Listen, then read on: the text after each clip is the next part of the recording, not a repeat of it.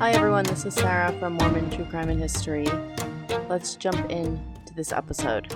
Let's go over Smith's sexual history, okay? By the age of 19 in 1825, he is employed by Hosea Stowell, a treasure digger, and he's supposed to be digging treasure. By 1826, Stowell's family has accused him in court of defrauding simple-minded Stowell, and the prosecutor accuses Smith of sleeping and being sexual with Stowell's girls. Joseph wrote that these two young ladies, with whom I had at times kept company, were severely examined touching my character and conduct in general, but particularly as my behavior toward them, both in public and private. Now, they bring the girls in, these two teenagers, and they deny it. Well, of course they denied it. I read an article years ago about BYU students who are raped. 9 out of 10 do not report their rapes. That's today's standards. Back then, if you were a rape victim, your reputation was ruined. Hence, when people were complaining that Joseph ruined their sisters, destroyed their sisters, they lost the right to be around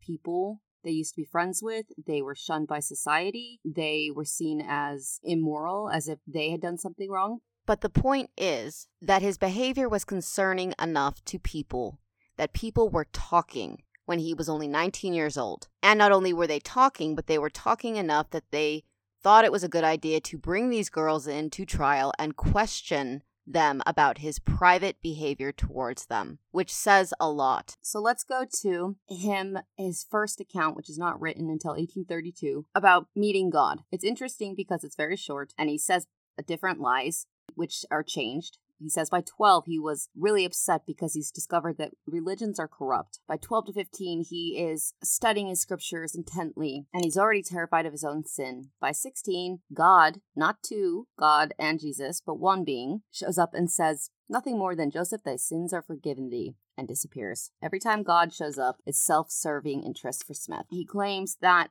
even after meeting God, fell into transgressions and sinned in many ways, and he admits many things cannot be written that are occurring at that time. So by 17, he says that God appears yet again. What does he tell him? Nothing more than a self-serving interest that you are forgiven of your sins. Also, here's another self-serving interest. Treasure digger, because you're losing your funds. I know a place where there's gold plates, an ancient scripture, and also a breastplate with jewels on it, and magical spectacles, and all these other things. He says God appeared 3 times that night, and all he says that God told him is something self-serving, forgiven once again. But when he says he goes to get the plates, he admits he's denied because he has once again fallen into temptations and he's not worthy. Okay, what sins? He doesn't think treasure digging, which is illegal, is a sin. His own dad at trial claims that it's righteous and that God has ordered them to do it. Yeah, God's ordering them to do a crime, an illegal thing, and that he is chosen by God to do it. So he doesn't think this crime is a sin. So what is he talking about? So we have here the beginning of the claim that God is ordering Joseph Smith to do something he knows is illegal. And that's what he later claims with polygamy and his affairs, and fornication, and all of his other crimes. By 1827, he is lying to the treasure digger, Hosea Stowell, and another, after he has asked Emma Smith's father to marry her. Emma Smith's father was like, "No, you're a con man. You're going to go to prison one day. I don't want my daughter anywhere near you. Also, you defrauded my brother out of money for your treasure digging schemes." About that time, he was on a contract. So he schemes and tells simple-minded Stowell that, "I know of a treasure, some golden plates, but I cannot get them unless Emma Hale is with me.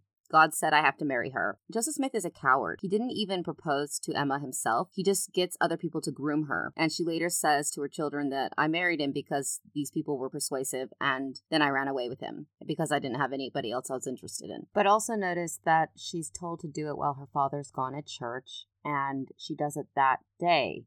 So here is the theme that Joseph starts, where he gives women 24 hours to decide something. And of course, it would have been brought up that your uncle lost money in the treasure digging scheme, but he can get it back if you just come and marry him because the spirits say to do so. At this point, the church was not even talked about. It was all about getting treasure. He's also already learning how to alter so-called messages from spirits or God, because the first person who was supposed to go with him to get the gold in the ground, he said it had to be his brother Alvin, but then Alvin died. Let's talk about grooming. Grooming is what a sexual predator does when they want to successfully victimize people. It's not abduction and rape.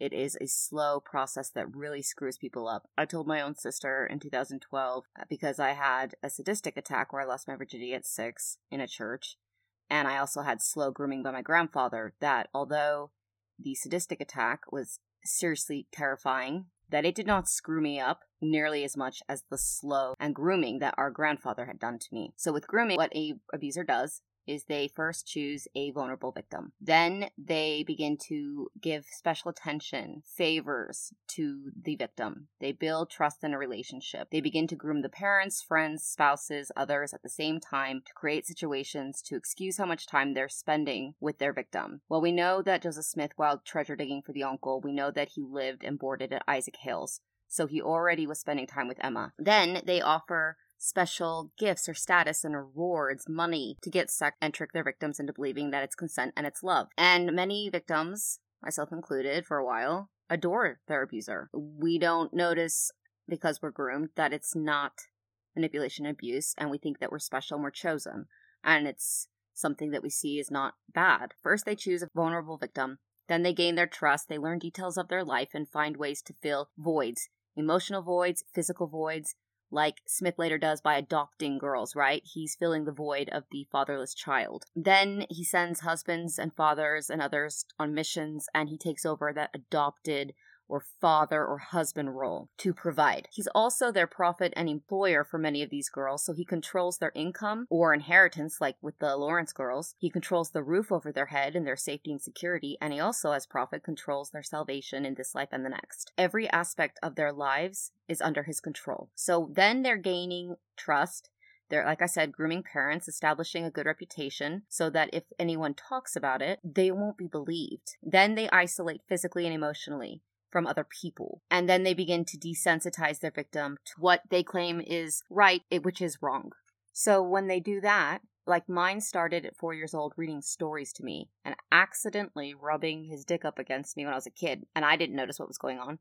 So that's what they do. So Smith in the house, with all of his victims with power, would have accidentally brushed up against her in the hall, accidentally opened the door while they're undressing, accidentally touched somebody inappropriately while helping them out of the carriage, accidentally brought up inappropriate things, offering fatherly advice about personal hygiene or something like this. This is the kind of grooming that goes on because it's desensitizing the victim to talking and being touched and breaking down boundaries. So here is a quote by a woman named Marina, who was a victim of a cult leader named Fred Newman. He was her leader, her boss, and also a sexual predator who, like Smith, added her as a wife, so-called, to his harem. It's quoted in Terror, Love, and Brainwashing. She says, "With my supervisor, everything was confusing, everything. My supervision was confusing. They wanted you to question things. Any sense of right and wrong, normal, was just turned upside down.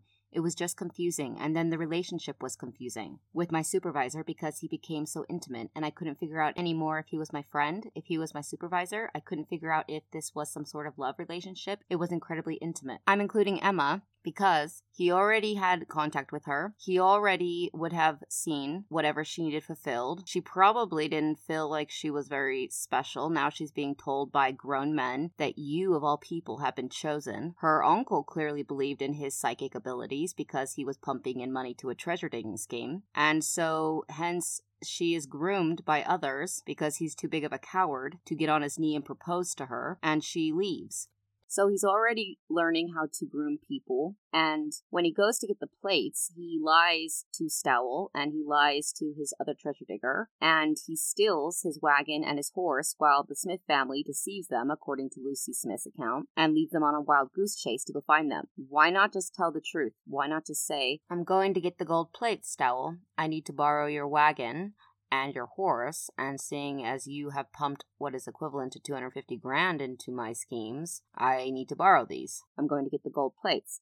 Well, because Smith is developing a habit where he makes super dramatic claims or does things that heighten the emotions and get the heart pumping. He takes Emma in the middle of the night in the wagon. They go to the woods. He abandons her, comes running home, says, "People are trying to kill me. Everybody get weapons, blah, blah, blah." And then it's this heightened emotional thing that he's got the plates, whatever, he hides them. He learns to do this with his victims of sexual abuse as well. An angel with a sword came, and it's going to kill me. You have 24 hours to decide if you want to sleep with me, so we can restore this God thing, and you'll be chosen and righteous in heaven and get a special place, because in heaven there's an elitist hierarchy. So this is where he learns that it's successful to have these dramatic, heightened experiences and get people thinking it's a life or death thing. In that book, she talks about how love and fear are the way that the person gets manipulated. And in that last episode, I talked about a historical figure that is compared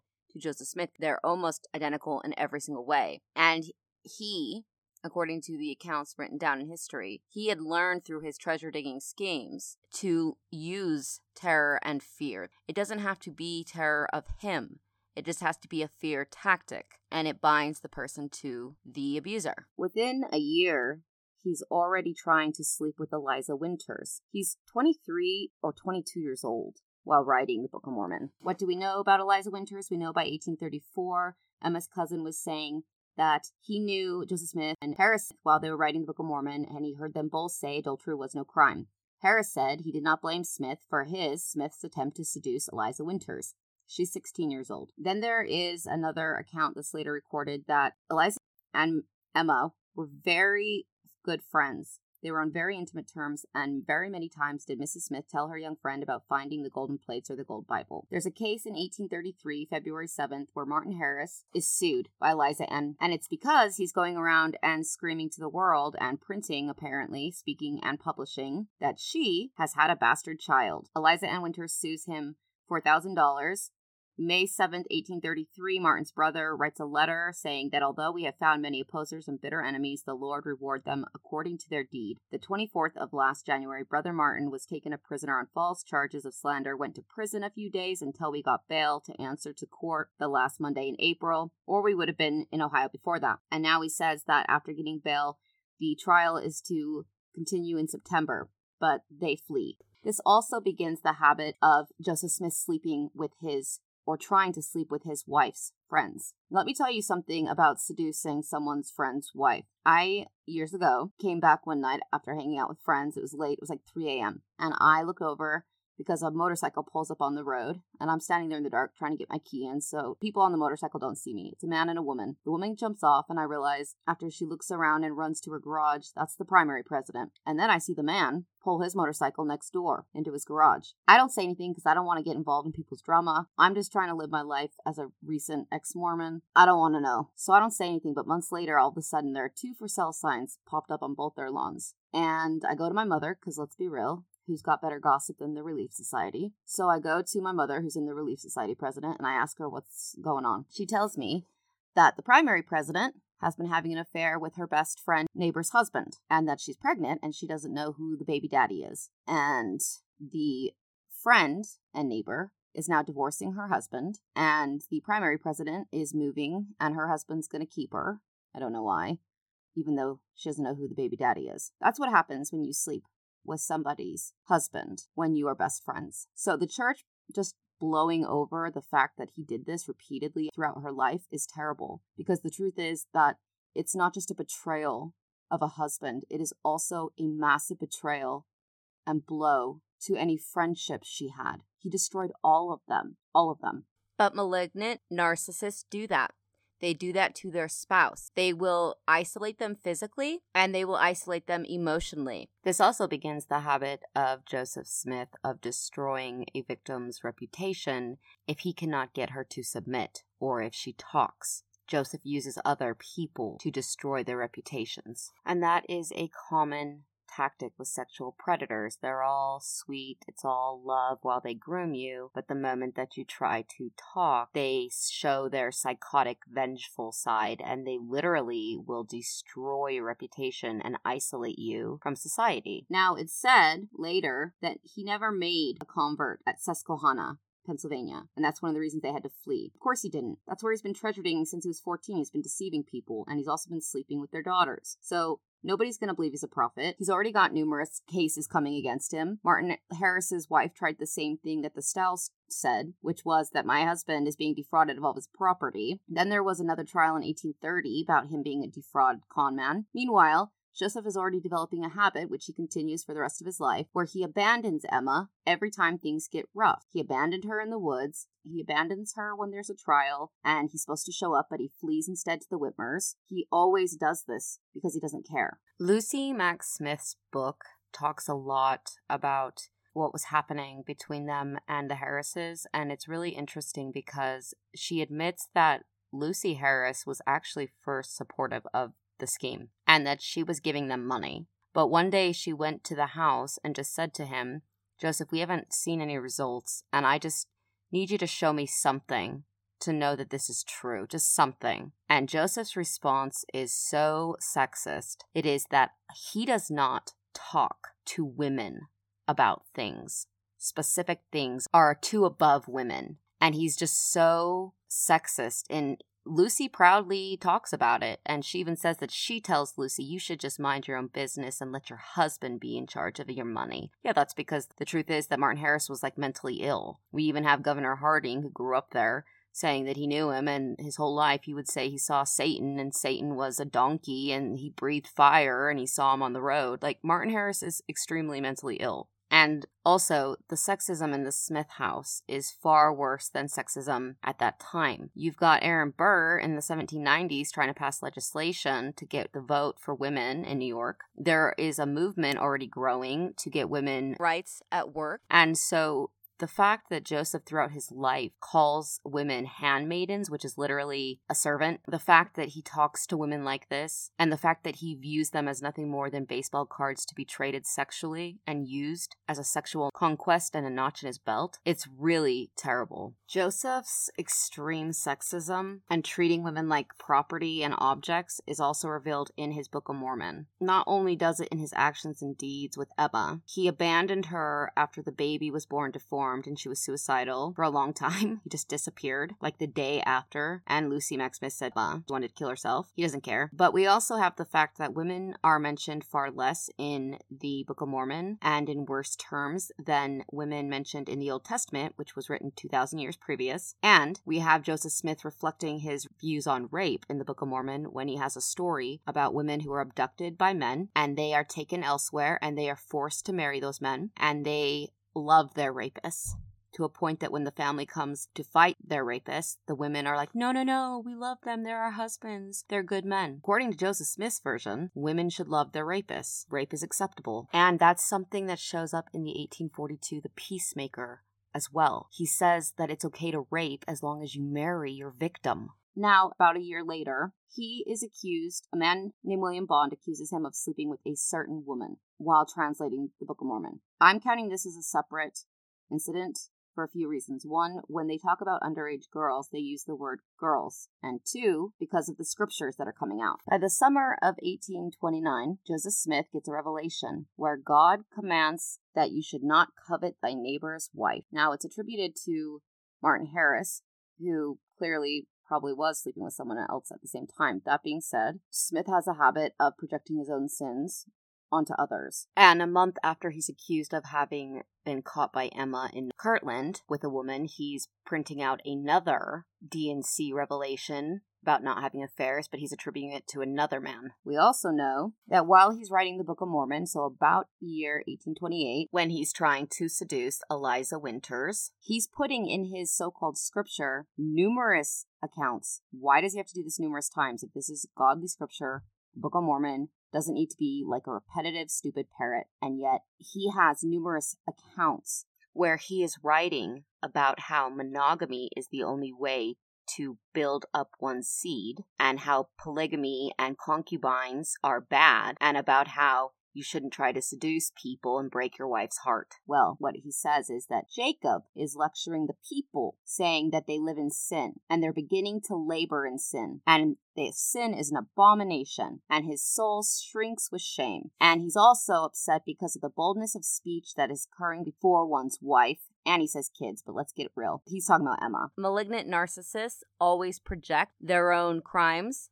onto others, especially if they're using it in a symbolic form. He says that God is chastising them for their crimes because instead of apologizing about sexual sins, you, aka Smith, is wounding and cruel to his wife. We know he has a history of doing this to Emma. He does this later on. And he's putting daggers to pierce their wives, aka Emma's soul. And then he also says something interesting because he's projecting it onto Jacob, right? But at the time, Emma Smith's father had allowed them to live on his property if he would give up treasure digging and earn an honest trade. He promised he would, but he backtracked and he went back to his old ways. So here we go. He's saying at this time, when he's doing this, that Jacob is lecturing the people for being obsessed with treasure digging, searching for gold, silver, and metals. And yet he also adds a part about God creating all flesh, and all flesh dies and becomes nothing. And that's a theme that shows up in the Peacemaker. And to justify the polygamy, that they're really one flesh. Therefore, he can have as many as he wants. Brigham Young, he said in 1872 that Joseph Smith and Oliver Cowdery received a revelation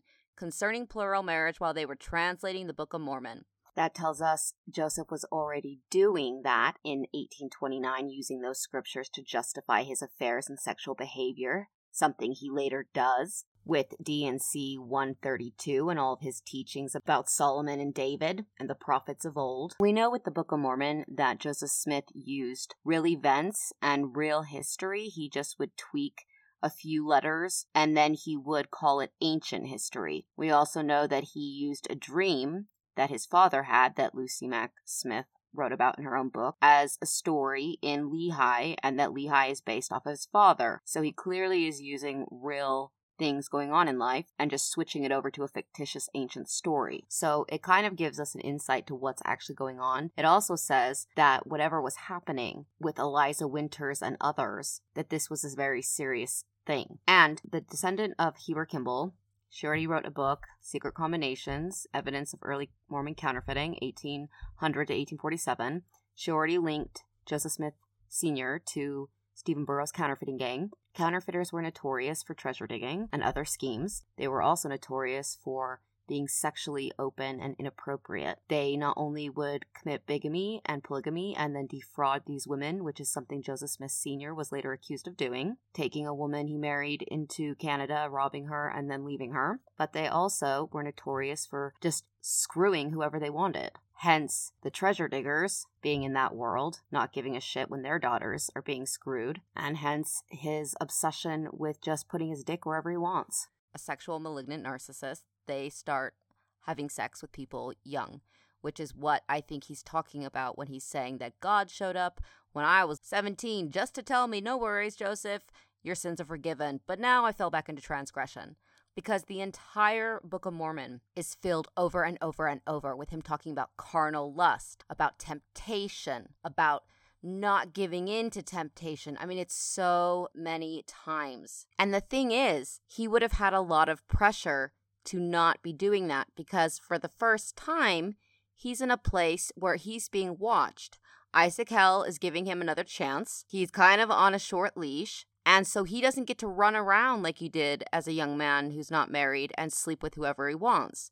Malignant narcissists are known to become worse when they get a fan club, a following. But right now, he doesn't have one. He is alone. He's trying to get support, but he's in Pennsylvania on his father-in-law's farm, and he is really alone for a while until Emma gets angry. And she will not translate anymore, which I assume probably came from the sexual issues. She was like, screw you, I'm done. When they do not have a fan club and they are alone, they are extremely charismatic and they will say and do anything to charm people into believing that they are whatever they want them to be. Malignant narcissists only get love from their mothers if they are playing along with the role that she has decided for them. And the Book of Mormon also has a quote where Joseph says he has two parts in Alma where he talks about, I did remember the words which they said unto me that their mothers had taught them. And then another one where he says, now they had never had fought, yet they did not fear death. And they did not think more upon the liberty of their fathers than they did upon their lives. They had been taught by their mothers that if they did not doubt, God would deliver them. The mothers of malignant narcissists, they swear their child has a divine mission, and they really are what creates the malignant narcissist in the first place. It creates this split in the mind. This is where the seeing the world as good and evil comes from. He had promised Isaac Hale he was going to stop the Book of Mormon nonsense. No more pretending to see into plates or hats or whatever. But his mom admits in her book that after a long period of time, they hadn't heard from him. They were about to lose their house. And so they stalked him down and demanded what is going on with the book. And this is when Joseph comes up with a lie and says that the angel took the translating tools away and all this nonsense, but he'll figure it out. So it sounds like he actually was trying, at least for a little bit, to get away from that. Probably not for long because he is already at this point a malignant narcissist. But he was trying to at least stick with that. And then once his mother came, it all went back to the schemes. Joseph was even said to do so many treasure-digging schemes that he even deceived Mrs. Rockwell, Porter Rockwell's mom, who was also their neighbor. Her daughter talked about that, and that she was looking for some time for treasure that he said she'd find, but she didn't find it. Another former neighbor said that Joseph had perfect command over men, and that Joseph believed he was a prophet, even when he was young. Sophronia Smith had a friend who she said that Sophronia was the only friend she could play with as a child, so she was there a lot. And she said that Joseph was, as a boy, very pompous and pretentious and very active at parties, claiming that he was, had this divine gift and all these things. She said that Harem and Sophronia were the only ones that were really respected in the neighborhood. Catherine had a bit of a reputation for being a little wild, and the Smith boys were not known for being very good. They were known for being liars and deceivers. Hiram was her teacher, and she said that every few months they'd see a stranger popping by, and that later Sophronia told her it was Sidney Rigdon. Jacob also says that, for they think to execute themselves in community whoredoms, because of the things which were written concerning David and Solomon his son. Well, we know that Joseph is obsessed with quoting later on that God let Solomon and David have wives and concubines, and he uses that to justify his sins. Solomon had 700 wives and 300 concubines. And in the Bible, if you actually read it and pay attention, what it says is that because of Solomon's sins, his wives all hated him and started out of spite to love other gods and betray him. His family life sucked and it all was destroyed.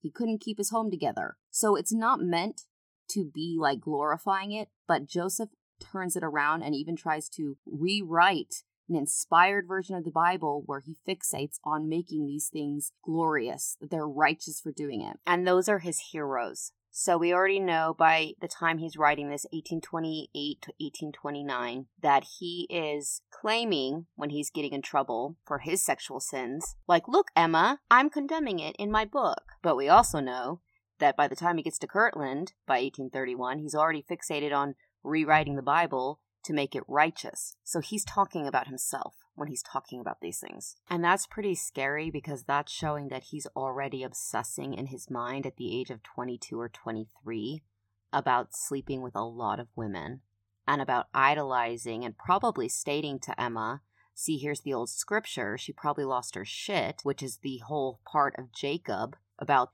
the men were yelling at their wives or treating them poorly. That's probably because Joseph lost his shit. And then that they're trying to use the scriptures of old to justify these things. That's him doing what he later does. And then now look at how your wife's heart has been broken by this. You're a sinner. He says that you need to stop doing these things. Otherwise, your wives will leave you, and God doesn't want the wives to abandon their husbands in the New Jerusalem. So that suggests that whatever happened, Emma was threatening to divorce and leave Joseph Smith. So it kind of gives us an insight to what's actually going on. But at this point, he writes down that keeping wives and concubines are wicked. So this is about the time when he's trying to sleep with her friend. But meanwhile, he's still saying things like God says you can only have one wife, concubines, he shall have none.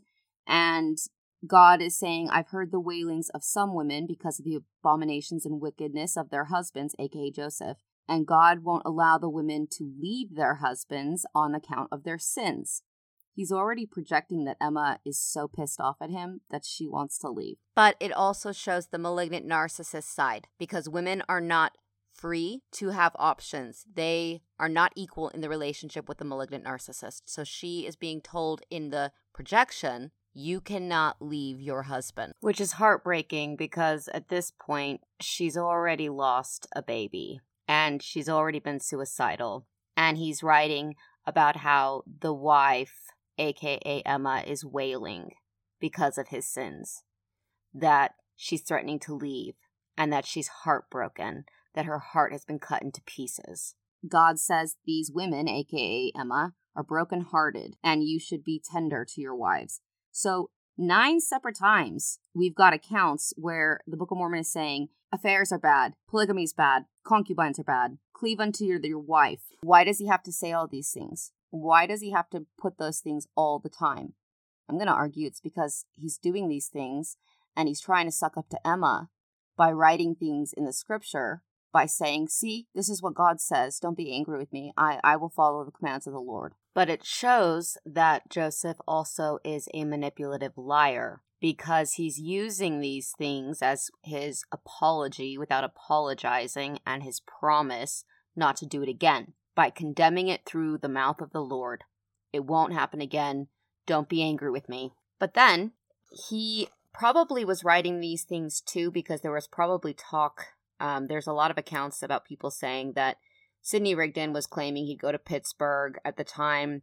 He was actually going up into Palmyra. There's also an account of a Daniel Mack and Rachel Mack, that's his uncle, in Kirtland by 1827 getting arrested for counterfeiting. So there is a connection there. And they were probably already talking about the possibility of going to Ohio. So he is over there lying to her and saying, you see, it's going to be my book. I'll have to follow that. But then he convinces her, most likely with this kind of crap, to go and not divorce him and to go to Ohio, where she is physically isolated and alone. So that is going to take whatever support she had from her father, her mother, her friends around her saying, Emma, stay strong. This is not okay. Now she's alone. And then on top of that, he begins to sleep with her friends, destroying her friendships. So now she is, for the rest of her life, morally alone, because whenever she gets a strong friendship, guess who goes in and starts screwing that woman? Joseph. So this is why I'm counting Emma as a groomed victim, because he does all the tactics of a predator on his own wife. So we've got by summer 29, the commandment that you shouldn't lust over the neighbor's wife. We've got during the writing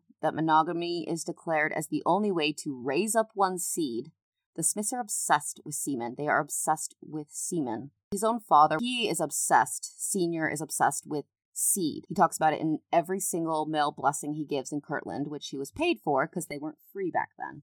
Joseph Smith at this point also is friends with John Gould, who's a Baptist minister, and he is already collecting his own little harem. He ends up getting expelled from his own church by 1832 because he has slept with a lot of the women in his church, including the other minister's wife, Mrs. Alexander.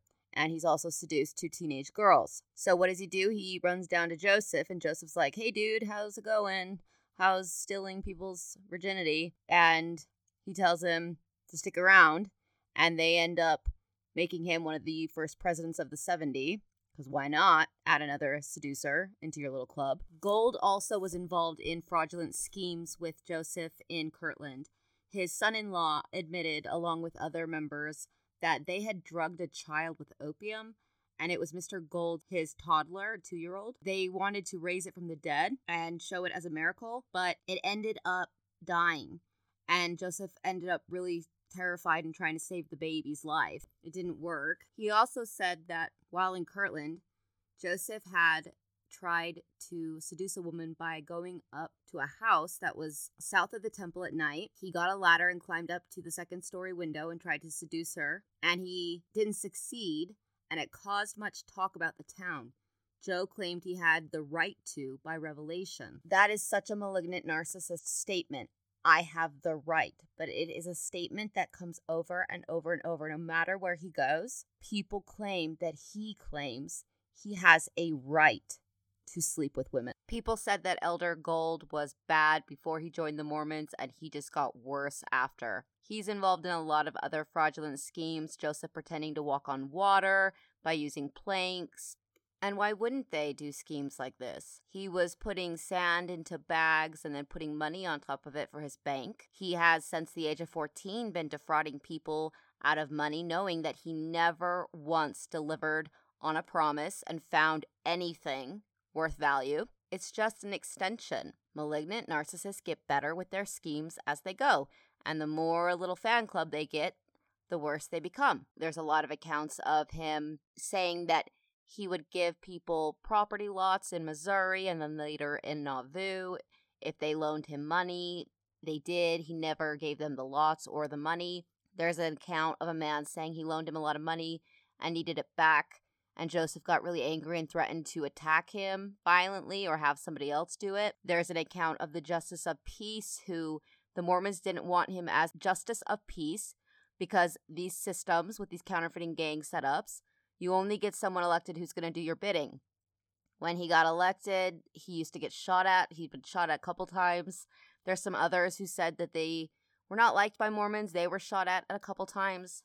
A.R. Gardner, the Justice of Peace, said that a lot of people talked about a woman that was buried alive so that they could raise her from the dead. She was in on the scheme, but she didn't live. Another person who spoke, the brother of the president of the 70s, Hazen Aldrich, his name was Isaac, said his brother admitted that they were all drunk at the Kirtland temple. But he said that he, after seeing what he saw, believes that the Mormons are guilty of every crime they've been accused of. John Carroll, who was later on trial, he turned state evidence in 1838, but at the time he was the architect of the temple in Kirtland. And according to Isaac, his wife lived out west, and Joseph Smith told him there were plenty of women in Kirtland who would accommodate him. He declined. G.S. Pelton said that he went over and saw Rigdon, and he saw that Rigdon had a lot of women around. And he said, "We believe in having more than one woman." I said, "How many wives do you have, Mr. Rigdon?" He replied, 6. I then asked how many Joe Smith had. He said 7. "Use behind Joe," said I. He said he would catch up. I think this is likely true because Fanny Young admitted that 11 girls at one point were expelled from the Nauvoo period at once. We have another account from someone else saying that 7 girls were expelled at once in Nauvoo as well. And the Nauvoo expositor mentioned that there are a lot of girls losing their virginity who are targeted for work, servants, and then someone gets jealous and they get thrown off into the world and pretty much expelled from Nauvoo. So it seems like Joseph began a habit of taking in girls, sleeping with them, and then tossing them aside. I don't know if he had 7 at once in his house. His own so-called wives, Fanny Young, admitted that 11 got expelled. I'm still going to count it because it's an allegation. And I know that he was preying on other people that we don't know about because we have that in our own family records, that while an immigrant from England in our family was living as a servant in his house, he preyed upon her and got her to sleep with Apostle Orson. She is not considered his wife, but then he had her married off to the Allred. So the ones that we know about are the ones that were loyal to the church and had family members close to Joseph. They're called his wives. But Joseph had a habit of targeting people, whether they were Mormon or not. So then he asked about the woman that Joseph was going to resurrect. He said, "We buried her one too many times." He asked, "Where is she now?" He pointed to where she's buried. There was much talk in Kirtland about the women being buried alive. A Mormon to whom I sold sash told me he had 2 women. I saw them. There was no secret about Mormons having plural wives in Kirtland. My brother's wife was a most beautiful woman.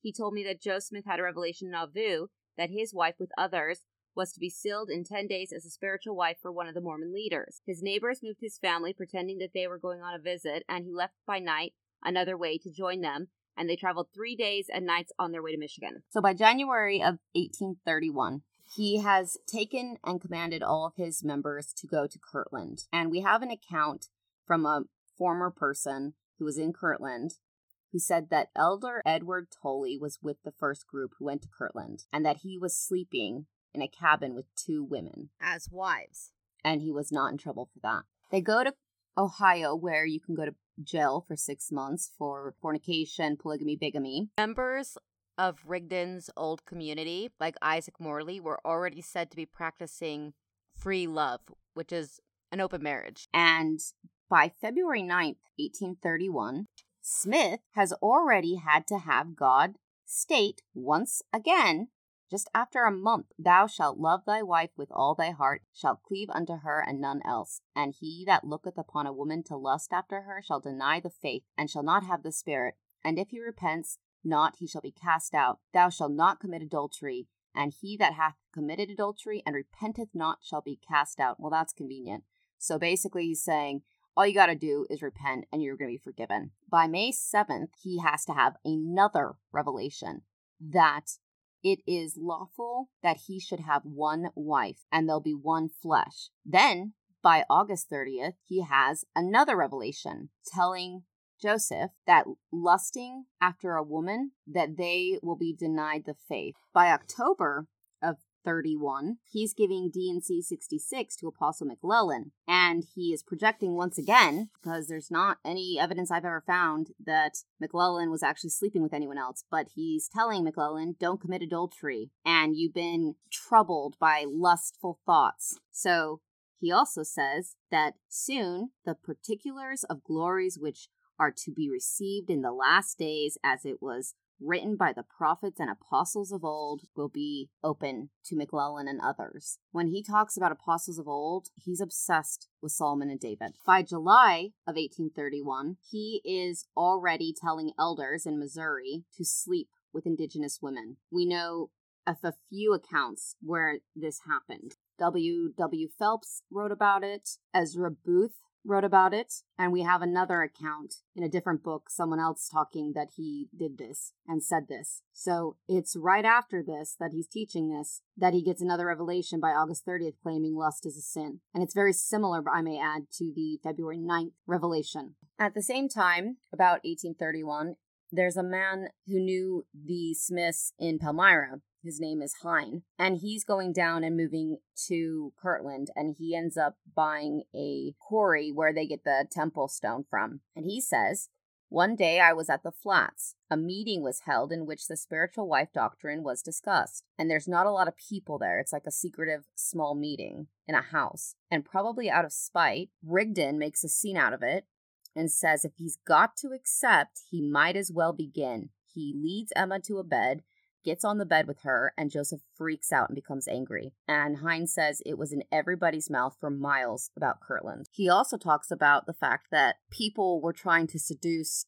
the counselor Frederick Williams' daughters. Many men were claiming, I got a revelation from God, and you need to sleep with me. He only had 2 daughters. Lavina was born September 20th, 1816, and Lucy was born September 27th, 1821. So that makes Lavina between the ages of 15 and 20, and that makes Lucy between the ages of 10 and 15 when people are trying to seduce one of them. This is the same man who became a counselor to Smith by March of 1832. First, Smith had a revelation that it should be one Jesse Grouse, who was sent on a mission with Smith to Zion in April 32. But he returns and he's sent off with Zebedee Coltrane by August 32nd. Coltrane returns to Kirtland, claiming I separated from him because I got bad pain in my head. And Grouse is never seen again. Nobody ever sees him. Nobody ever hears about him, and the church says, we don't know what happened to him. So then, Smith crosses off the godly ordained message and removes Jesse's name and puts Frederick G. Williams. What does he do? He sends Williams away on a mission right away. He ends up moving his family into Williams' house. He then convinces Williams' wife, I've got a revelation, you have to give me your property. And he says when Williams comes back and is angry, I'll pay you for it, but then he never does. Williams is excommunicated, but later, Williams follows them to Quincy, Illinois, and apparently, according to the church records, Smith saw him in 1842, tells Williams, you're going to die. And apparently, Williams' response is, I am already a dead man. And that was supposed to be in the summer of 42, and he's dead by October 25th of 42. His wife instantly goes to Nauvoo and shacks up in Smith's house. I think Mrs. Williams may be someone he slept with or tried to sleep with, because we know that he has a habit of sleeping with women and getting them to give them their property. He did that with the Lawrence girls. He drained their inheritance. There's another account of him taking money every time he's sleeping with a woman when her husband's gone in Nauvoo. And Williams was baptized in the fall of 1830, and he is gone a few weeks after being baptized. He's supposed to go on a 3-week mission, yet he's gone for 10 months. Joseph Smith moved into his home without even knowing the man. So at the time that Joseph is getting these revelations over and over and over in 1831, saying, don't take more wives, don't sleep with these women, he's living in their home. We also know that Joseph Smith is said to have a habit of poisoning his scribes in Nauvoo. He begins that habit, according to his counselor, who later talked about that. That was William Law, who said that people claimed that 6 or 7 of his scribes and editors had been poisoned. And he gave the revelation ordering him to consecrate his property to Joseph Smith, and at the same time made Williams his scribe. He was excommunicated in 1839, but then Joseph allows him back in by 1842, and the man is dead by the fall of 1842. Hines says, at the time I was in Kirtland, many persons were being disgusted with Mormonism, and many left and exposed the secrets. That's interesting because the biographer of Porter Rockwell, who wrote Holy Murder, said that Rockwell began his career, according to his biographer, precisely because too many people were leaving the church and talking about what was happening. And so he started his career murdering people by killing people who were apostatizing and dissenting and deserting the church. So now let's go to the brother of Bishop N.K. Whitney. He was in Kirtland, and he later became a reverend. He, as an old man, admitted he was terrified to talk. When someone tried to interview him, he thought he'd still get murdered, even though it was decades later if he signed his name to any statement. But he did talk eventually. And he said that first, when they got there, they were really fanatical. They would act like Shakers. Shakers would scream and fall on the floor and talk in gibberish and say they were speaking in tongues. And that they would claim they were speaking indigenous languages, and that the church was really informal. It was more like debates and some preaching, and people either were cursing people or promising heavenly blessings. He talks about one Warner Doughty being 25 years old. When he gets a fever, his mother calls a doctor. The doctor says it's too late to save you. Rigdon and Smith are sent for. They bless and claim that he would recover because he had received a revelation that he was to preach to foreign nations. But Doughty died. And then Reverend Elijah Ward presides over the funeral, and apparently Joseph and Rigdon are just withering underneath his scriptures, which are kind of mocking people who are false prophets and things like that.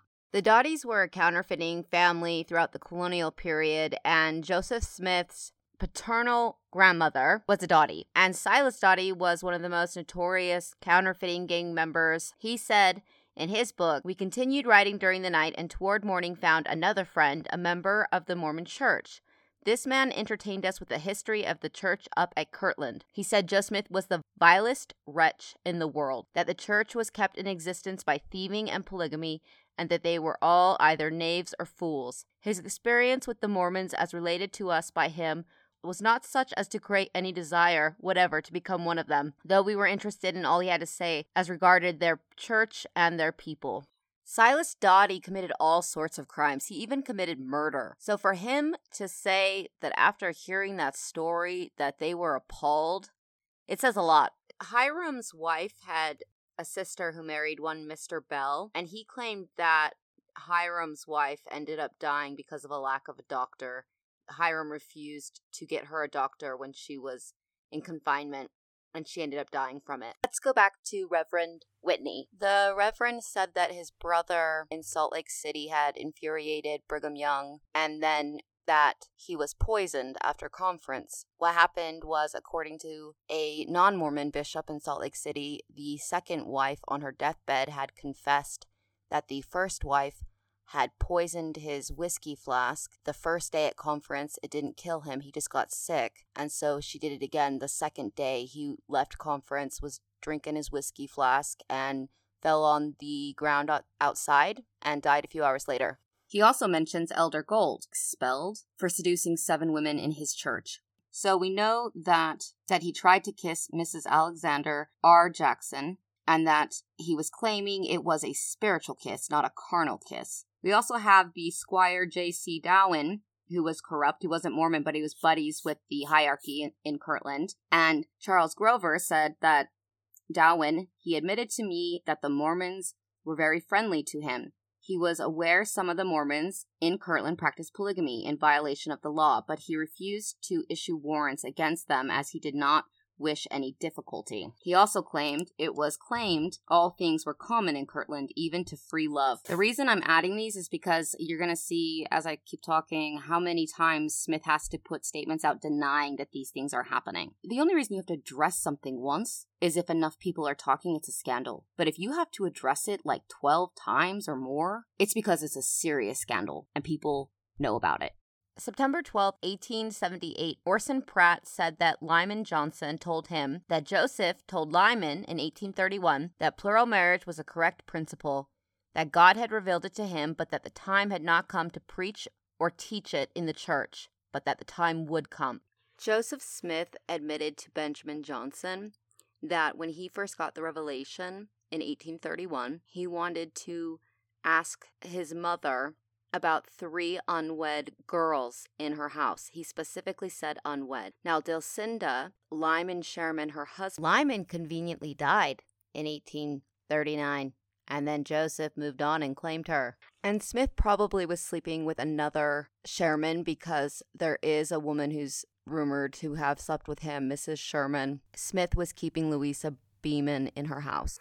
And in between trying to groom Sarah Pratt, he left and then had sex with Louisa Beaman in the Sherman house for about 2 hours. He was visiting her, so-called. And then he came back and tried to groom Sarah Pratt again. He has a habit of doing that, putting girls and women in the houses of people he's already slept with. Smith later officially added Dulcinda to the harem in Nauvoo. So we can't count her as one of the 3 he wanted to ask about because she was already married by 1829. We can, however, count Julia Ann, who didn't get married until November 1833, and Almira, who he later sleeps with. She was unwed as well, and that leaves Susan Ellen, who was born in 1814. She died in 1836, but because he specifically said that Joseph was thinking about asking, we know that he was thinking about sleeping with them, so I'm adding them to the list. Julia Ann was 29, Almira was 19, and Susan would have been 17. Most of his victims were known to him by the time they were little girls, and quite a few of them said that he was grooming them when they were little. In February of 82, Joseph F. Smith, the 6th prophet, he said some of the women had entered into plural marriage with Prophet Joseph Smith as early as 1831, and some of them were given in marriage to him as early as that date, but it wasn't at the time appropriate to tell people. And when the Lord showed these women to Joseph, some of them were not even acquainted with the church, much less him. He was at the funeral of Elizabeth Ann Whitney. Joseph Fielding Smith at her funeral suggested and implied that she was one of his wives, and was by 1831. Seeing as he targets mothers and daughters, and she gave her daughter to him later, she's counted.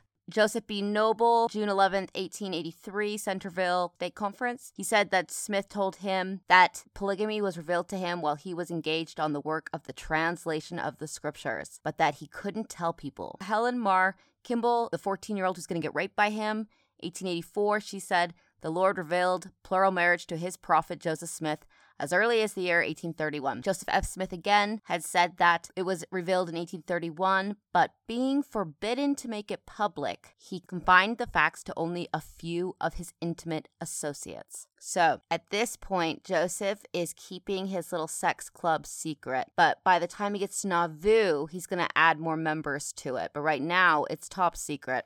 In April of 1831, Julia Murdoch had twins, and then she died because she was denied a doctor. And John Murdoch traveled 18 miles to go and give the twins to the Smiths. Emma agreed to take them, but only on the promise that nobody would know that they were his. So she lost her twins because Joseph was a dick and he refused to get her a doctor. Now, Joseph then says that when he was tarred and feathered, the baby died, the boy. But this is a lie.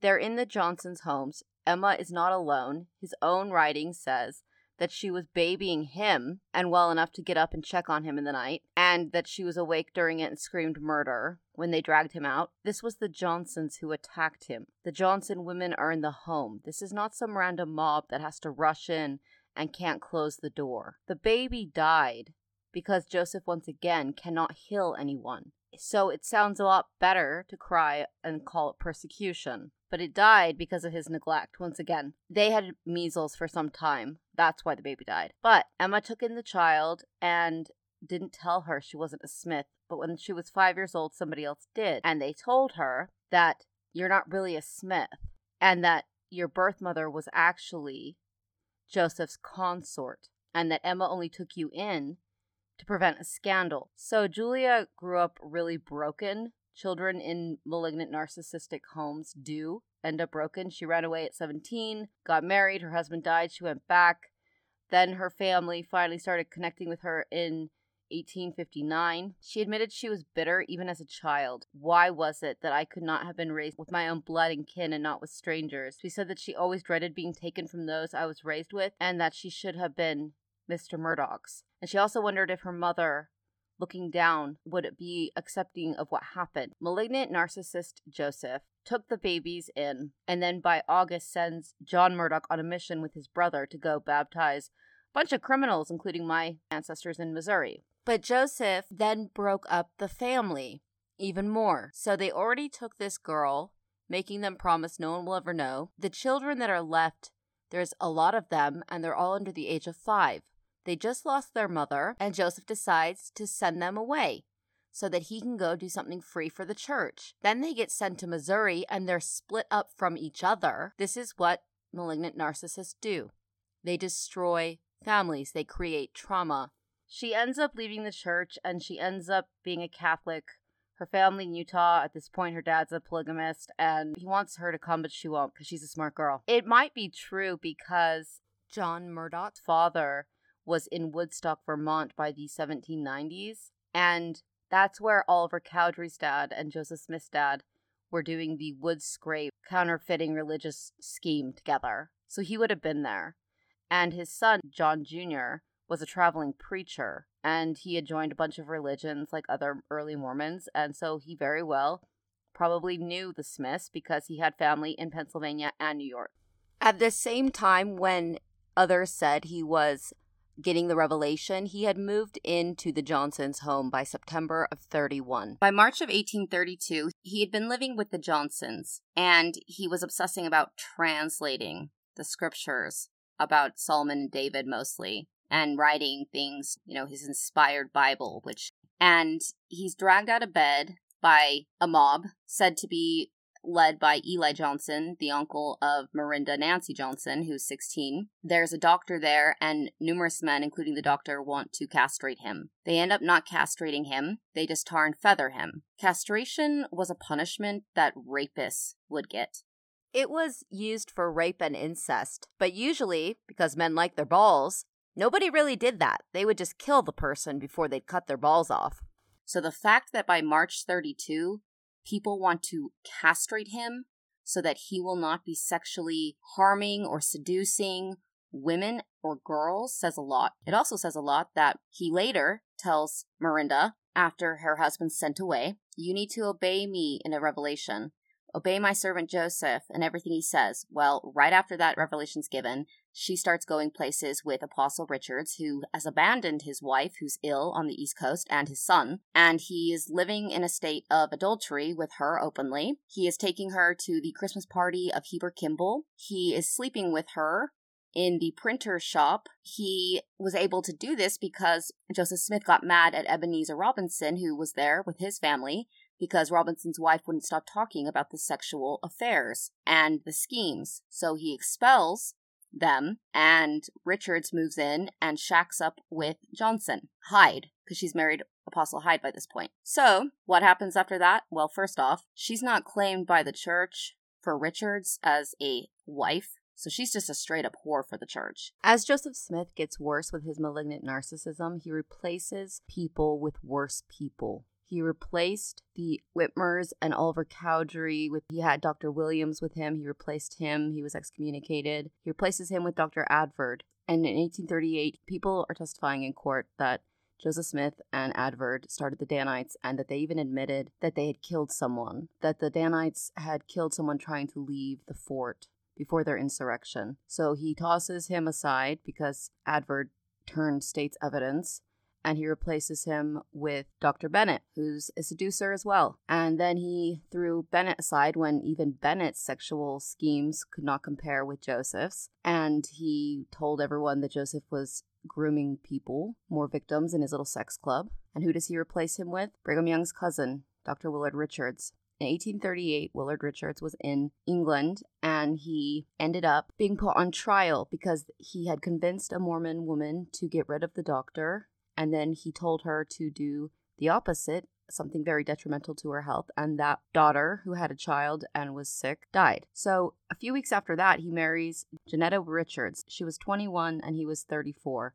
And they got married September 24th, 38. They had 3 kids. The first had died as a baby while he was shacking up with Johnson Hyde. She was sick on the East Coast, and she would be dead by the time she was 27 years old. In 1843, he becomes a full pedophile and incestuous pedophile by adding a 14-year-old and a 16-year-old, both who are sisters, Nancy and Sarah Longstreth. They're immigrants. Nancy was only married for so-called eternity. He's 45, and he gets both on the same day. But they both have children. So eternity only, yet they have children.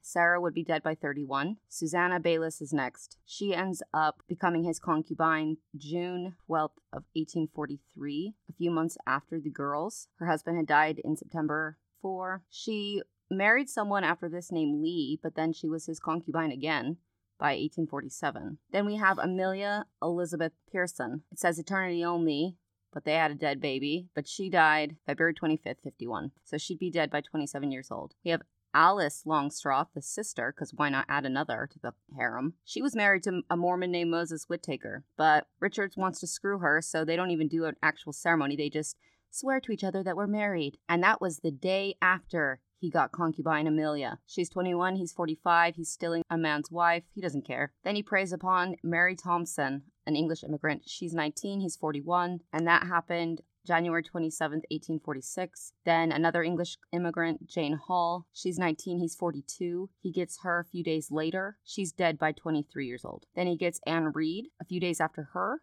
It says eternity only, yet he had 2 kids with her, and she had abandoned her husband, and during this time was having children with him because she had another man's children named Hicks between 45 and 63. And at the same time, she's giving birth in 51 and 52 to the apostles' children. Then we have Rhoda Harriet. She's married for eternity, but they have a child. She's 21, he's 47. So out of the 10, 4 had died young, between 23 and 31 years old. 7 are immigrants, 3 are sisters, 4 are teenagers, 3 ended up passed off to his nephew. That's incest according to the law. He got 2 sisters the same day. He got 1 woman and 2 girls, 4 months in 1843. In January 22nd, 46, he gets another the very next day. 3 days later, he adds another to the harem, and 4 days after that, he added another, and then 1 week after that, he added another. So he had 5 added to his harem in 15 days. Now that we got that sick shit out of the way, let's go back to the castration attempt and Johnson. She's also a Maxwell for the church. We know when Joseph was trying to seduce the teenager Nancy Rigdon, and he kept failing, that he sent Nancy, Miranda, to groom her numerous times, and it failed.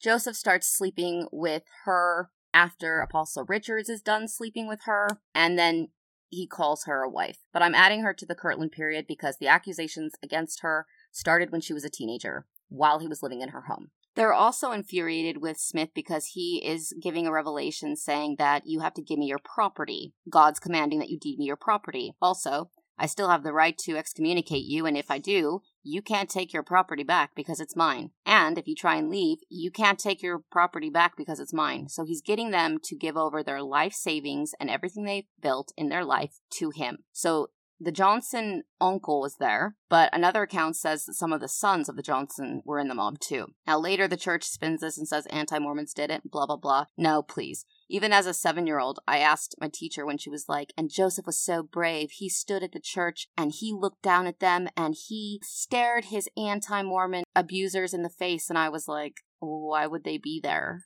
Oh, because Satan inspired them to harass him. Okay. Nobody who isn't Mormon is going to sit through your boring ass sacrament meeting. No one. You're staring at the faces of your own Mormon members who are pissed off at you because you're disgusting and you're scheming. And they're angry, so they did that to you. That's what happened. One would think that after the almost castrated moment that Smith would have wised up, but he doesn't. Now, it's interesting because the Johnson sons were said to be a part of this mob. And in the history of the church, here's another narcissistic dog whistle. Father Johnson's son, Olmsted Johnson, about this time came home on a visit during which I told him if he did not obey the gospel, aka Smith, the spirit he was of would lead him to destruction. And when he went away, he would never return or see his father again. So he says he doesn't obey, and he suddenly takes sick dies. This is right after they've taken the twins. So it sounds like he was a part of that group and something happened. And by October of 31, he's claiming he has the keys to the entire kingdom, which comes up in D&C 132. He has the power. D&C 132, well, let's start. Let's just read the beginning. Thus saith the Lord, that inasmuch you have required to know and understand that I justified my servants, blah, blah, blah, David and Solomon, about the principle and doctrine of having many wives and concubines. There you go. Prepare thy heart and receive and obey these, because it's a law. Then he says that all marriages not made under this law are void, they're not real, and that I have appointed on the earth to hold this power, J.F.Smith, in the last days, and there is never one on the earth at a time of whom this power and the keys are conferred. So he is not only making other people's legal marriages void, but he now has complete power over who can marry who. He is now the person who gets to decide. You have to have his permission, and nobody else on the earth has this power. By the time his son is being born, November 1832, Emma catches him one night after he's had sex with their servant, one Miss Hill. And Smith claims that he's innocent, blah, blah, blah. But then a month later in D&C 6610 comes the revelation not to commit adultery, and that's given to another. But it's likely because he himself has done it. Now, we have an interesting account in the history of the church, and that is that one Isaac Hill showed up and had been excommunicated. We don't have a date, though, which is interesting because usually they put the date. We don't know when he was excommunicated, but he shows up to church and he says that he is sorry and he wants to be rebaptized. Usually, the Mormons would accept that. He's been accused of lying, which probably means that he has been accusing Smith of teaching improper things, because that's what Smith charges everybody who's talking about his sins with doing. He's also accused with attempting to seduce a female. What's interesting about that is Joseph Smith has a history of swapping vagina. You help me get this girl, and you get this one. And we know with Fanny Alger that this is definitely happening by 1833, which I'll talk about in a second. But Smith is awfully quiet, according to his own account. He says nothing while his uncle John Smith and Sidney Rigdon are saying, if you want to come back to the church, you need to not only make a public apology and confess your sins in full, but you also need a printed confession in full. So Smith instantly goes to them after church and tells them, no, he doesn't want that done. Why not? Why doesn't he want an account? He demands accounts from others. Why is he saying he wants this passed over? Then he goes home because he admits that during this period when Isaac Hill is saying he wants to be back in the church, Emma got up and fled from sacrament meeting, which he admits that was unusual. He admits he yells at her. He speaks to her, which she bursts into tears when he does. So either Joseph is admitting he's once again an asshole, which the Book of Mormon and his writings confess that he's constantly being mean to her about things. He projects it obviously onto Jacob, an ancient prophet, but whatever. Or she's crying and bursting into tears, and after fleeing the church, because she's being triggered by something that's upsetting her. And it's very possible that Hill was someone who knew the Mormons, and maybe Miss Hill was somebody related to him, and she doesn't want to be reminded of these things. Joseph claims lies even against Oliver Cowdery when he's talking about the Fanny Alger affair. It's something he does. Now let's attack the Mormon lie about girls being married young then. That's complete and utter nonsense. And to prove that, I want to go to an account which was printed in the U.S. papers in 1890. There was a question about how old girls should be when they get married. Research from universities proven that the average age of marriage for a woman, it was not in the teens until World War I and the Spanish flu. Then it became 19 and a half. Before this, it's 22 to 25 years old, and even older for people who come from Great Britain. But we've got these articles from the top doctors in the country, and it's from an article from the Fort Worth Gazette, June 5th, 1890. Our girls, when the little darlings should begin to think of marrying. So a doctor says, my opposition to girls contracting marriage at an early age is most plainly expressed. I do not know how I can possibly give it any stronger utterance. Girls should be thoroughly and complete women, physically, mentally, and morally, before they become wives. Very few are perfectly developed in these respects until between 20 and 25 years of age. Too early marriage is to be reprehended for many reasons. that it would require too much time to point them out. We also know that girls on average back then did not start their period until they were 16 to 17 and a half years old, and that it took a few years, like it does now, for the girl to be fully matured. So we've got a different doctor. Early marriages are, in my opinion, to be deplored, and every intelligent physician knows perfectly well very young girls are scantily developed and therefore can illy bear the duties and pangs of maternity, which are necessarily attended in such cases with heavy mortality. All the dangers and risks to which mothers unavoidably are subjected are very greatly increased. Girls married at an early age too often become haggard old women before they are 30. He says they should never marry before 18, and in many cases 20 would be much better. From 20 to 23 or even 25 are the best years. This is so because up to 18 or 20 years of age, a girl is still growing and she needs first to be thoroughly developed before undertaking the duties and responsibilities of motherhood. She cannot marry before this development is completed without detriment to her own health and that of her offspring. Okay, then there's another. He says the same thing. You cannot have girls marry before 18. He says the same thing, that they're not fully matured. Therefore, I should select an age between 18 and 22 years old as the one at which it would be wisest and best for girls to marry. I object to early marriages because the character cannot possibly have been formed, and because the body cannot have attained its full and complete development. Hence, it must therefore follow as an unnatural and unavoidable sequence that such marriages are usually very unhappy ones and are almost invariably unhealthy ones, for the wife's health is pretty certain to give way very early. Girls marrying earlier from 18 to 20 have little chance of someday being what every married woman should live to be, fair, fat, and 40. And then another says the same thing, that marriages prior to 18 cannot fail to be very injurious to any girl, because the body is not properly developed.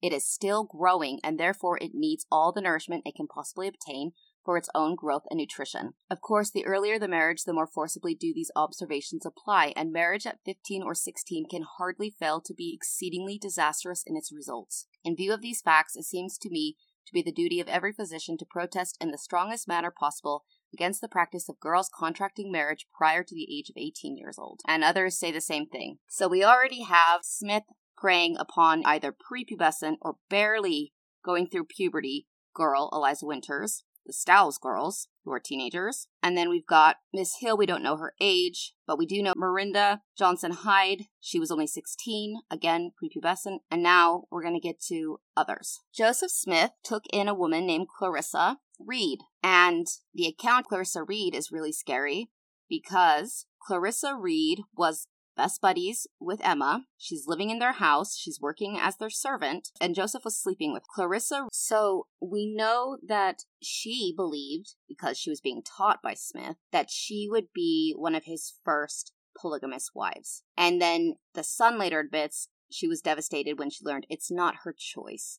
And she even believed it was a good thing because she was friends with Emma. So then Joseph Smith suggests that she should marry Levi Hancock. So they said that Brother Joseph tells Levi Hancock, I want to make a bargain with you. If you will get Fanny Alger for me, for wife, you may have Clarissa Reed. Pay attention to that because this is a reoccurring theme with Joseph. It doesn't matter if Clarissa is in love with Levi Hancock. He already sees Clarissa as his property. One thing I can tell you about my own rapist, they view their groomed victims as theirs. And unless they are passing them off willingly, they do not like when people touch their property. So Smith is already starting a habit where he is looking at women as his to trade. And so he's bargaining for a underage or barely pubescent girl in exchange for another woman he's already slept with. He says, I love Fanny. Yeah, my rapist said that too. All sexual offenders who groom versus abduct and violently attack love their victims. So Levi goes to her dad. Here's another thing about Fanny Alger. They call her an orphan, but she was not an orphan. The parents lived like 10 miles away from Kirtland, and Joseph had gone to them and wanted to adopt their daughter. Hence the beginning of the isolation grooming period. And the period of the pseudo-father who is viewing his victims as a narcissistic supply and a narcissistic extension of himself. And so he is already so obsessed with himself that the only thing that will give him pleasure, the most pleasure, is to have sex with himself, but he can't do that. He starts to see the extensions by adopting them, calling them aunt or daughter, as a narcissistic extension of himself. And it's said that he and others claim that she's their daughter, that they've adopted her. This is another thing about abusers. They like to put themselves in even higher positions of authority over their victim. One thing we know from research is the closer you are to your abuser, the more access they have to you, and also the bigger position of power over you, the more screwed up you are long-term from the abuse. So, groomers get a lot of sexual pleasure out of grooming. Mine took 4 years to go from molestation to rape. That being said, I lived 3 hours away, but he was my grandfather. However, when you take a victim and you put them in the house with the abuser, they have free access to groom, and so the grooming goes much faster. So now he is removing this girl from her home. He's not just her prophet, he's also her employer, and he is also now her father, her adopted father. So the family's so brainwashed that apparently the parents are like, well, go ask Fanny. So then Levi goes to Fanny, grooms her, and says, Fanny, the prophet loves you and wishes you for a wife. And Joseph, being the bitch boy, once again, is not even grooming his victims on his own. He's getting others to do it for him. So he says that as soon as she agrees, he takes her straight to Joseph and says, it's been done. And then in return, he gets his own vagina, a wife, and he marries her March 29th, 1833. So Fanny is 16 years old when she's being groomed. Unless they had a long engagement, then she may have been younger. But we know that this is going on by then. Because the agreement wasn't you try and get Fanny, it was you give me Fanny, you get her to sleep with me, and then I will let you have Clarissa. That same year, we have an account that says the servant girl of J.F.Smith stated that the prophet had made improper proposal to her, which created quite a talk amongst the people. Joseph went to Martin Harris, and he tells him something about the girl talk, concerning the girl talk. Harris, supposing that Joe was innocent, told him to take no notice of the girl, that she was full of the devil and wanted to destroy the prophet of God. But Joe admitted that there was more truth than poetry in what the girl said. So, first off, some people say this is about Fanny Alger. I count this as a separate incident. This is not Fanny Alger, and we know that because Fanny Alger is already sexual by 33, but she is not caught and does not confess until 1836. This is not Fanny Alger. This is another account, and you have to pay attention to what was said, that Joseph is saying that people are talking because a girl is talking. A servant in his home is saying he's trying to seduce me.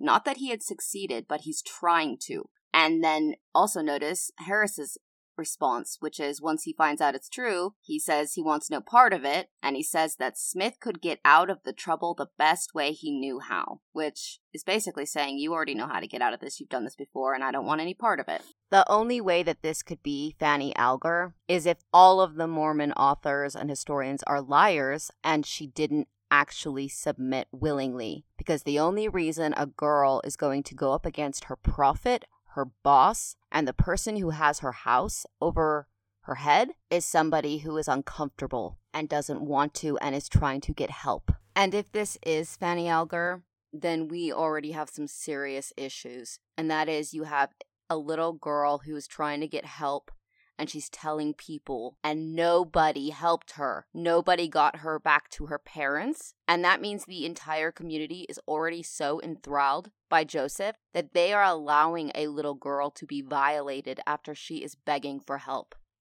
At the same time, Joseph is apparently telling Levi who's saying, if it is true, why don't you just put it out there as scripture? And his response is, Brother Levi, if I should make known to my brethren what God has made known to me, they'll murder me, is what he's saying. Around this time, between 1833 and 1837, there is one Ezra Bond and Mary Bond. Their siblings, their parents, Ira and his wife, tell them repeatedly throughout their life, as a fact, that Smith practiced polygamy in Kirtland and that he followed a girl into a privy and committed fornication with her. So that's important. Take note of the fact that he's not having sex with them as wives. Some of these girls are not even considered polygamous. Take into account Emma's statement to Apostle McLellan that she knew her husband was a polygamist and that he was guilty of adultery. She's naming two things, that yes, he later did the polygamy scheme, but he was also an adulterer. So these are brainwashed Mormons who are saying that he's a polygamist, but he's also having affairs with a girl. So we have another underage girl who he's following into an outhouse, and he's having sex with her in that outhouse. Around this same time, we have numerous accounts that Joseph was sleeping with prostitutes at a house of ill fame called the Boston House. And he is said by another person later that claimed that I believe that this is where the revelation, so-called, of celestial marriage was born. We know from Sidney Rigdon's biographer that he said that Joseph Smith tried to or was sexual with Sidney Rigdon's teenage daughters, 2 daughters in Kirtland. So we have an account here by J.E. Stevenson, who lived in the area at the time, and he says that a while before the exodus of the Mormon Church from Kirtland to Missouri, an occurrence was said to have taken place that for a while threatened to cause a rupture between Rigdon and Smith, and whether the affair was forgiven by Rigdon is quite doubtful.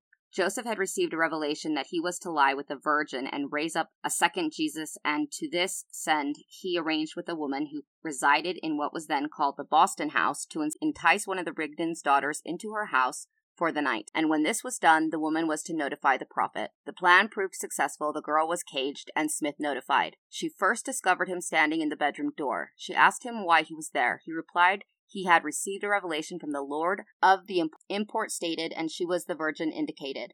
She asked him if he was sure the revelation was from the Lord, saying it would be a fearful thing if there should be a mistake. He told her there could be no mistake possible. Assured by her coolness, he advanced into the room, leaving the doorway clear. She suddenly sprang over the footboard, darted through the door, and was out of his reach in an instant, exclaiming as she went, "The Lord will be disappointed this time."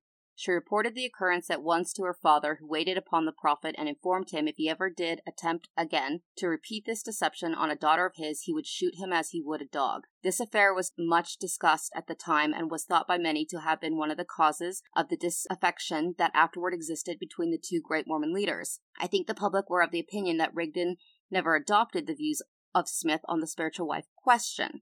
So notice that Rigdon doesn't say ever again on anyone. He just says on a daughter of mine. This may have been true that he slept with one of them or tried to, because the wedding of the oldest daughter, she's said to be 14 years old. Her birth date shows she's a little older, but she would have been a young teenager, and her parents suddenly marry her off. Nancy, however, their next daughter, they don't make her get married until she's 24 years old. And I think it would explain why they have this falling out. They've had some tension here and there, but it gets really bad. And he isn't someone who has spiritual wives in Nauvoo. We have accounts of others.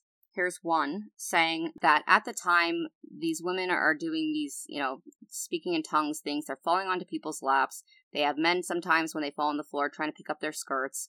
And we've got an account about a leading Mormon who left and told them that any man who left because of the things that were going on would be put out of the way, and that Mormon much feared his wife would be taken, that he was a leader of the church. So he's probably someone like McMullen, Cowdery, or the others who left. They say that Rockwell and Old Balsley were people who were mainly the men killing people that would talk. But we also have an LDS leader who spoke at one point openly that he didn't want a narrow, contracted kingdom in heaven. He wanted to preside over a big kingdom, and he wanted more angels than he could raise from one woman.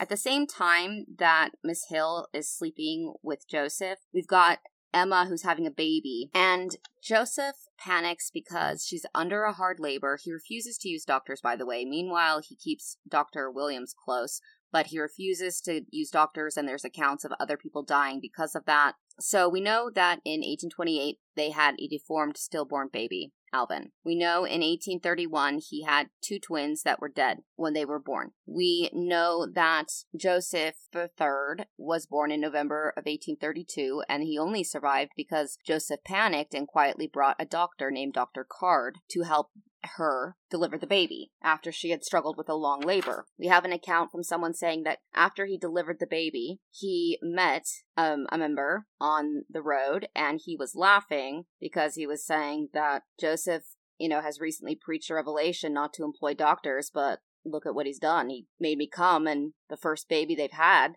that's healthy is the one I delivered. So we know that he then doesn't have another baby with Emma for 4 years. This baby is Friedrich. He's born in 1836 and he dies in 1862. Then we know that he has another in 1838, which is June 2nd, 1838. He has another child, Alexander, and that child does live, and he lives until he's older. Then we know that they have Don Carlos Smith in 1840, and he dies within a year.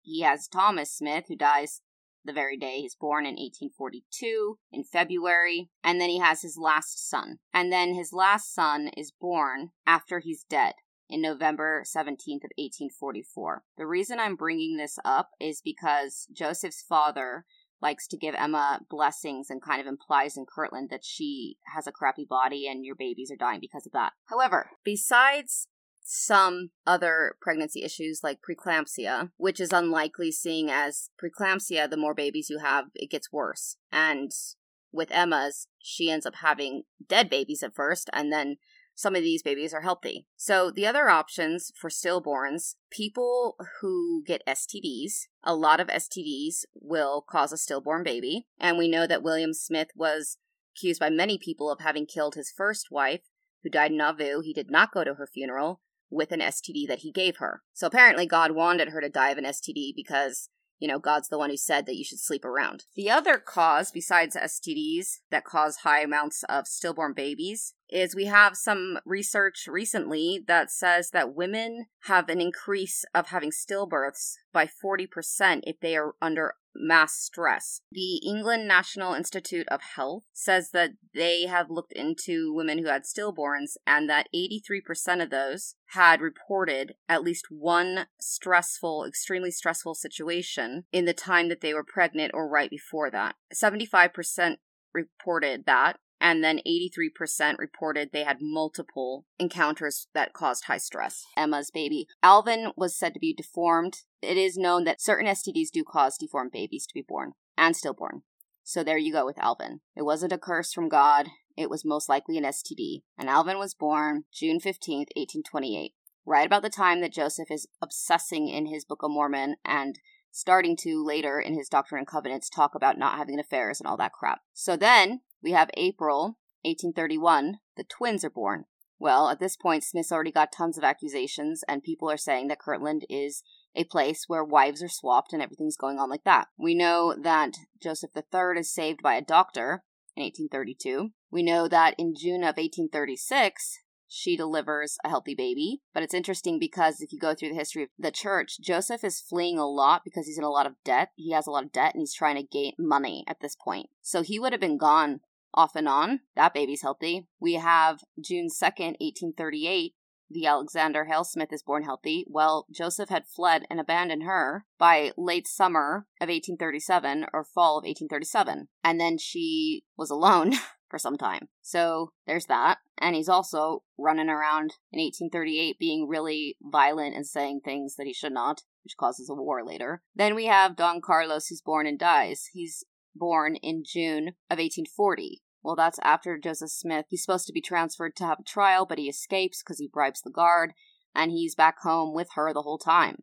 Then we have Thomas Smith, February 1842. He dies, stillborn. And again, Joseph is with her most of the time. Does he leave? Yeah, he leaves. He's having affairs with everybody at this point. But this is also when his uptick really increases in 1841 and 42. He is adding to the harem like crazy. And then the last baby who lives and is born isn't born until 1844, and that's probably because the stressor in the situation and the STD spreader is dead. He dies in June of 1844, and his wife has a healthy pregnancy after that. So after this period where he's in trouble with numerous people, there's another accusation, and I'm going to say this is not Fanny Alger once again, because when he would say I have a revelation, he didn't mean always a written one. In Kirtland period, he was constantly being chastised, even by the other leaders, saying, every time someone asks you a question, don't answer with thus saith the Lord.